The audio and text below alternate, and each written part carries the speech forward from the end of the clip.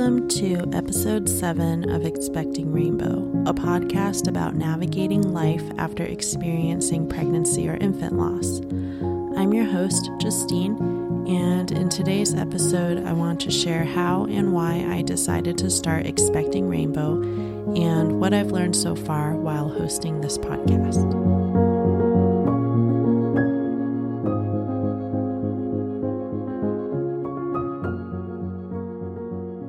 Hey everyone, I hope you're having a good week. Guess what? I just turned 30 yesterday. The big 3-0. Yay for another decade. I don't really feel any different, but it is wild to look back on even just the past 3 years and realize how much has happened in my life. From being pregnant with Steven to moving to a different state, buying a house, and then Steven dying, learning to grieve Steven, getting pregnant again, having Everett, and now parenting him while honoring and remembering Steven as well the best I can. Today I want to share a little bit about Expecting Rainbow and how this concept has evolved even just after 6 episodes. So I'll share a little bit about how it began, what I've learned, and what you can expect in upcoming episodes. When I was pregnant with Everett, I was worried about a lot of different things, mostly about what could go wrong and whether or not I could trust my body for the next 9 months. I think I was able to stay at some sort of baseline emotionally for most of it, but I really took it one day at a time. And there would always be this looming thought, is Everett going to die too? I had been traumatized from having to unsubscribe from all the parenting blogs and pregnancy sites after Steven's death. So I mostly kept away from reading about babies and pregnancy on the internet. We also delayed a lot of normal baby decision making. For example, we didn't plan for a baby shower or set up a nursery or changing table station, and we didn't buy clothes until just a couple months before Everett was due.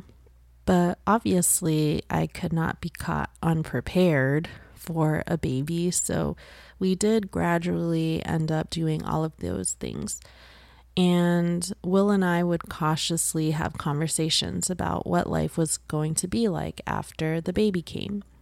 We talked about whether we were going to buy furniture or toys, which ones were the must-haves, and what were the things other parents swore by.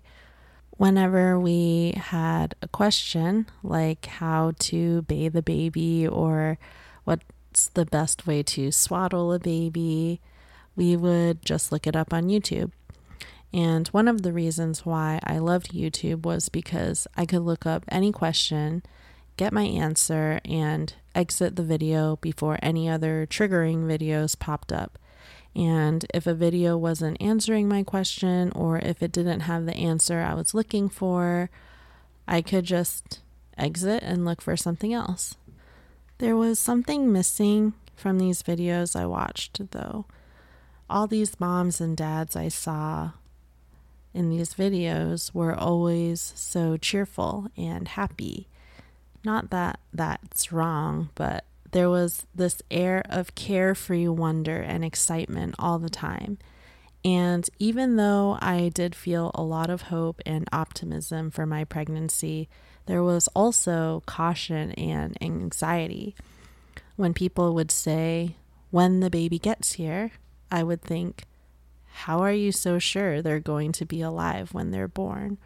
Or I would hear, "Babies are so resilient." I would think, but they can still die too. I wanted to find a resource that was designed for pregnancy after loss, and I did find some, which I will share in a future episode.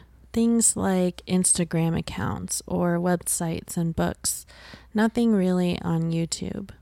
So I imagined making my own YouTube channel. I already had a camera, and a lot of the videos I watched were basically moms and dads talking to a camera. We didn't have a good place ready to go, though, for me to set up a camera and film in our house, so I thought maybe I should try to do an audio podcast instead. So that's what I decided to do, and I started researching how I was going to do this. And I knew I was not going to be able to do this while I was still pregnant because I was too focused on keeping myself from stressing about Everett's arrival. And then when Everett was finally born, I took time to learn how to enjoy him and parent him while also grieving Stephen. But once my maternity leave was used up and I was back at work, it was time to get serious about figuring out this podcast stuff. Sometimes I tend to get stuck in this state of perfectionism, so I ended up trying to prepare this podcast for months. I didn't need much equipment, and I was familiar with the computer programs I needed to use, and I thought of all the episodes I wanted to share. I just kept thinking and planning, but thinking and planning is not doing, and I got too caught up with how I was going to present the things I wanted to share and how to say things exactly the right way. And in the end, what really pushed me to start publishing episodes was seeing new moms added to my Lost Mom support group and seeing their posts about feeling lost and alone. One day, someone shared a podcast with me called Don't Keep Your Day Job by Kathy Heller. And this is a podcast about entrepreneurship and having the freedom to pursue your own business. It's not about pregnancy or babies. But the first episode I listened to had been her latest one, and she was sharing about her recent pregnancy loss. And that just felt like a sign. And it was time to start sharing my story and create a platform for others to share theirs too. So originally, when I set out to start recording this podcast, I wanted it to be about pregnancy after loss. And that's why I named it Expecting Rainbow.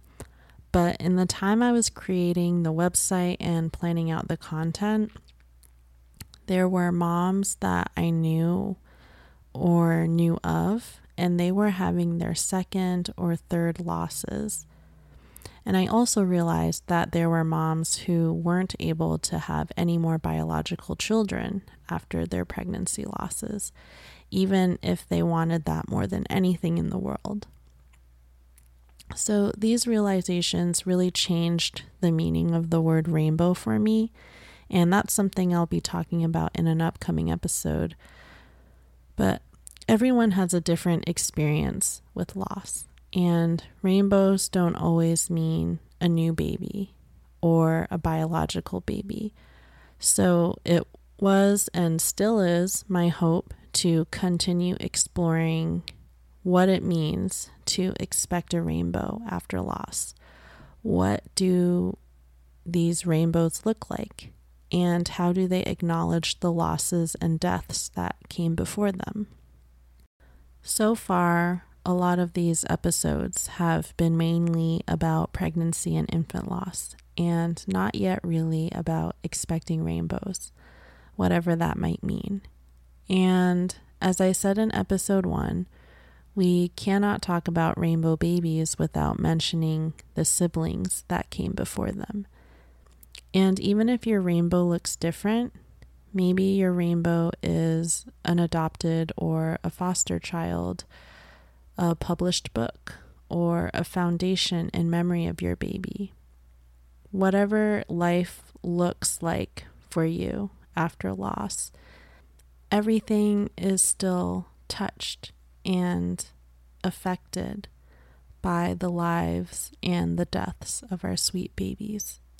So there is always going to be episodes to process this grief that we have, this love that we have for our babies who have died. Learning how to podcast has been a really great avenue for processing a lot of my grief, so I sincerely want to thank you for joining me as a listener. And for future episodes, I will continue to share my experience, and I am also working to invite other lost parents to share their stories. My journey is only one in a million, and it's so important to me to let other lost parents know that they are not alone. I'm constantly learning that I won't be able to always say everything I want in a single episode, and that's okay. I might say something others agree with or something that wasn't a part of their experience, and that's okay too. I might stumble over my words or ramble incoherently, and that's just life, right? As long as it helps one person not feel so alone, it was worth it. And as I've said many times in past episodes, everyone has different experiences, so I can only shed light on what I know and what I've experienced. Even though I'm still figuring out the technicalities of this podcasting stuff, I'm really excited for Expecting Rainbow to be growing in the way it has been, and I can't wait to see where the wind takes us. If you would like to be a guest to share your story and talk about your experiences with pregnancy and infant loss, pregnancy after loss, or parenting after loss, I would love to hear from you. You can volunteer to be a guest on the podcast or suggest a topic you'd like to hear about, or you can just say hi at expectingrainbow.com or by emailing hello@expectingrainbow.com. I'm looking forward to hearing from you, and thank you again for listening. Until next time.